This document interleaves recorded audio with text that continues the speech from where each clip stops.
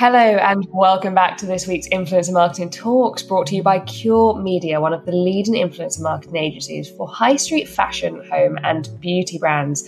As ever, I am Holly Morin. And I am Frida Ekholm. And as usual, we're going to be sharing with you all of the important trends and tactics in consumer marketing in the digital age. And we're going to try to do it in right around 15 minutes.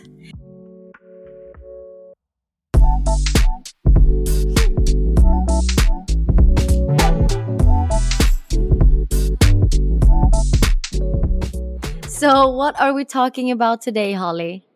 We are talking about the fact that while you can get stunning visuals and you can have winning creative concepts, you can make a really beautiful campaign, and that's really going to catch shoppers' eyes on social media, we're talking about the fact that the real secret to taking your influencer marketing activities to the next level is actually just being data-driven. And if you've listened to our podcast before, you know this is not the first time we're going to be talking about that, we keep going back because it's really important. So in this episode, we're going to cover what it means to work within influencer marketing in a data-driven way and how that can amplify your strategy in the channel. That's a great presentation, Holly. So let's start with the main question, I would say. What is data-driven influencer marketing? Can we sum it up in the beginning and then we'll do it again in the end? Big question. So I think for us at Cure Media, data-driven influence marketing is all about using historical and real-time data. So it's that combination, and it's using it throughout the planning, throughout the activation, and even into the follow-up stages of influencer activities to really optimize the campaigns you have going right now and the campaigns you're going to run in the future. So one of the primary reasons that brands get a bit nervous about using data, about being data-driven within influencer marketing, is the perception of cost, right? So unlike other digital channels such as display, SEM, influencer marketing requires a pretty substantial and long-term investment in influencers and content if you want to be effective and if you want to be data-driven. Yeah, and data-driven influence marketing is worth the investment, we promise. However, as it will make it infinitely easier to improve the channel over time and generate a greater ROI. So worth it. I think one of the kind of fundamental parts of having a data-driven strategy, making sure that's guiding how you operate in the channel, is choosing the right influencers.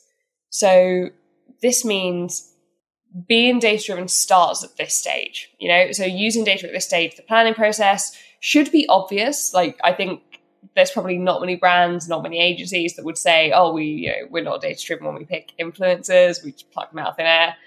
But there's still that, I think because it's such an aesthetic channel, there's still that risk that people will be misled by that. They'll see a pretty feed and be like, yes, that's what we need.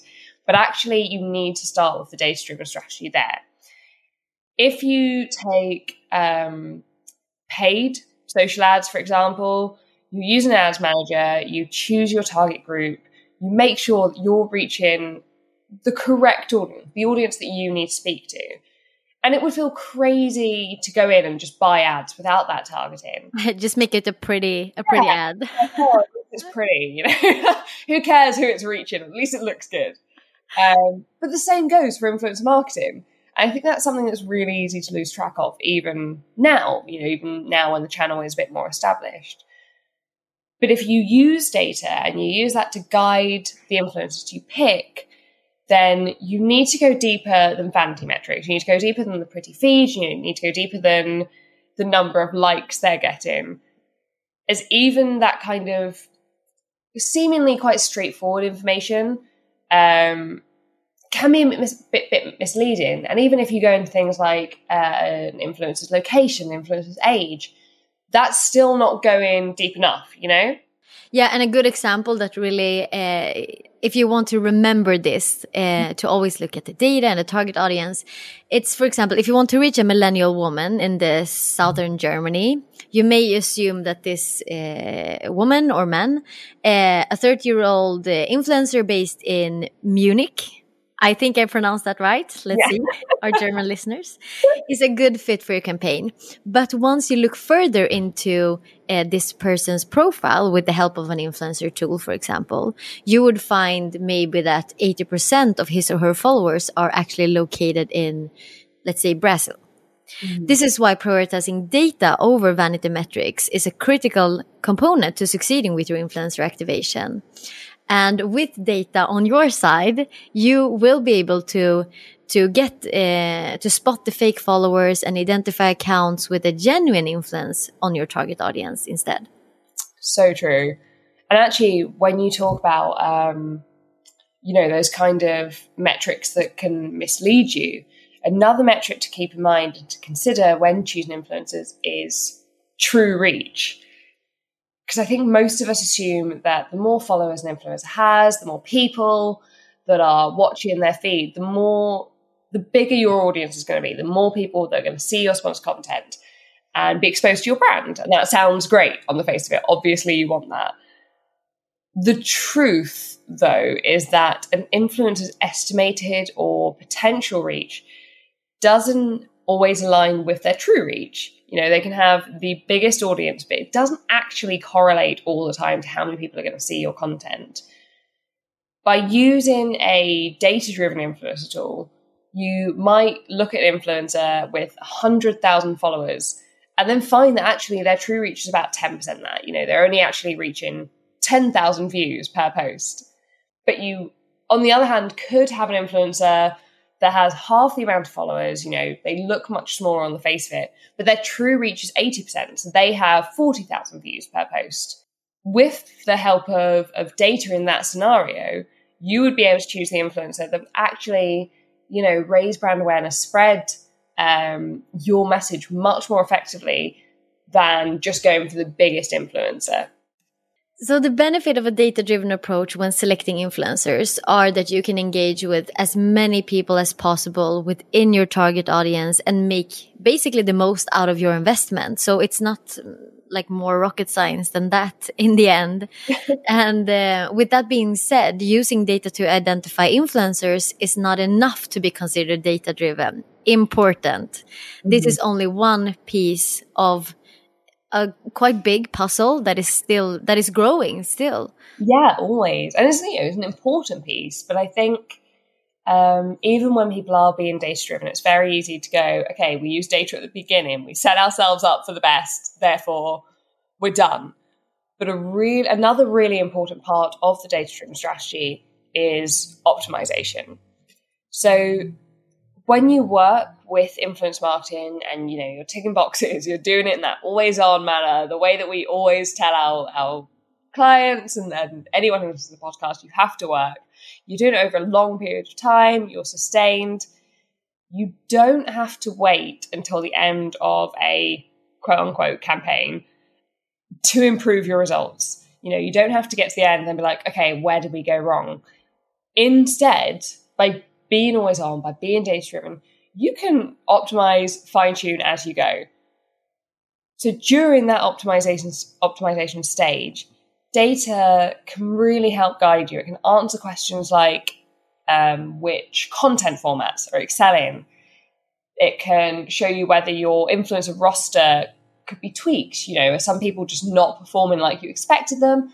Great, pull them, replace them with a better influencer, with a more higher performing influencer.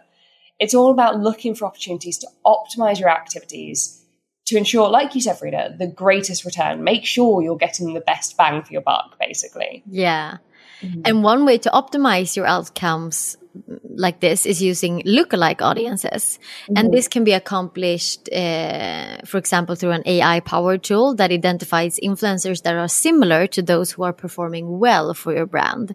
So keep in mind that this is you're using basically historical data.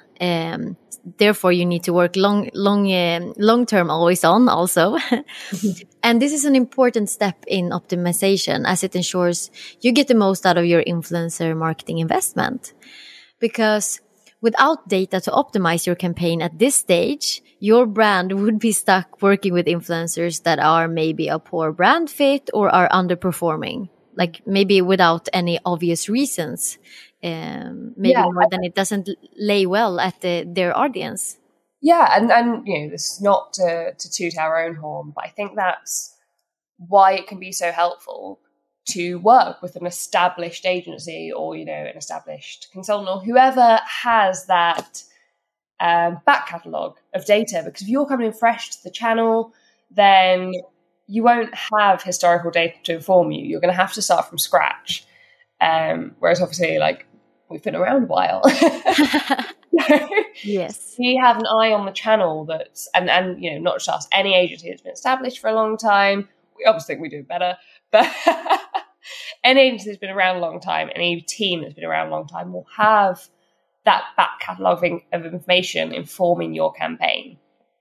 And when you're using that data, you are going to be able to collaborate with increasingly better fit influencers. So obviously each campaign you are starting from scratch to some extent, even if you have historical data informing you.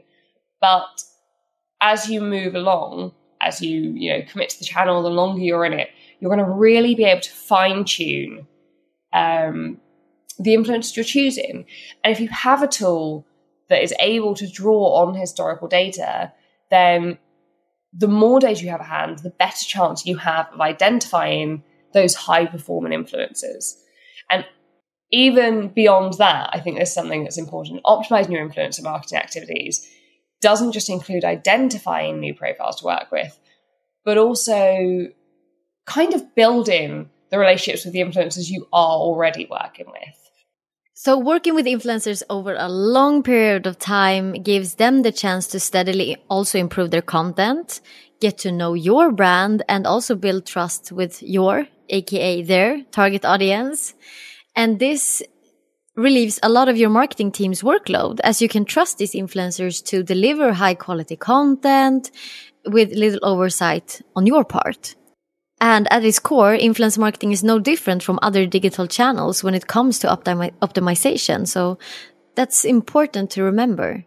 It's so true, because I think, people do think of influence marketing as it's a bit of a wild west of the marketing channels. People are just like, we're just looking for pretty. If it works, it works. But it's no different. In the same way you would optimize a paid search campaign, for example, you would revise your ads, you would, adjust your bidding strategies, you would change your keywords. It's really important to take advantage of the fact that you can, if you are working this always on way, if you are being data driven, continuously tweak, continuously improve your influencer campaigns. Only by taking this long-term approach are you going to be really able to understand which influencers perform best, what content is really landing with your audience, which messages resonate, and what platforms deliver. That's how you're going to be able to build a sustainable reputation, a sustainable performance in this channel. Yeah, definitely. So obviously you've prepped, you've used data to pick your influencers, you've worked out what channels are the best performing for you. You've been optimizing throughout. What, Frida, comes after the fact? Good question. So once an influencer activation has finished, brands must follow up, of course, and measure the results to assess whether or not the campaign or activation have met their KPIs, and to learn what worked well and what didn't work for the next activation.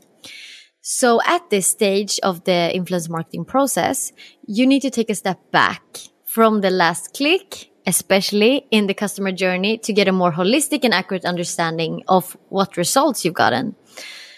And the most important question to ask at this stage is, how has influencer marketing affected other channels? Thinking in this manner will show you how the channel impacts others, like organic traffic, search advertising, because we know that influencer marketing affects a lot of your other channels.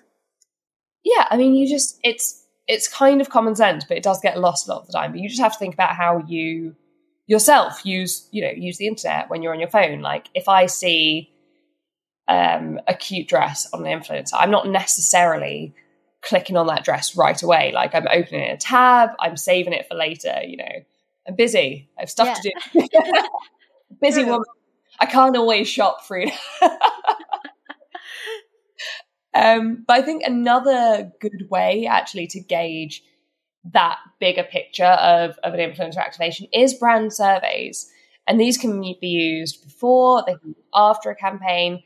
And they're a really good way of collecting insight and measuring how factors such as brand awareness and perception and purchase intention have been impacted by that influence marketing campaign that you've just run. Yeah. In summary, data is a critical component to succeed with influencer marketing. So firstly, by using data-driven influencer tools, you can identify profiles that are guaranteed to resonate with your target audience. Very important. Secondly, and I would say maybe the most important part of working with influencer marketing is that continuous optimizing as you go. This is what's going to help you improve your results and apply learnings in real time. Yeah. And finally, the follow-up and measurement stage will help you improve your upcoming activations and give you a good holistic view of your investment and the ROI. And on that note, in 15 minutes, thereabouts, something like that. That is probably all we have time for today. Thank you so much, Frida, for joining me for this episode. It's been so fun talking to you as always. We have been your hosts, Holly and Frida. If you want to find out more about data-driven influence marketing, you know what to do. Head to our website, www.curemedia.com, or give us a follow on basically every social channel at Cure Media. Thank you again for listening, and we will see you back here next week for another episode of Influencer Marketing Talks.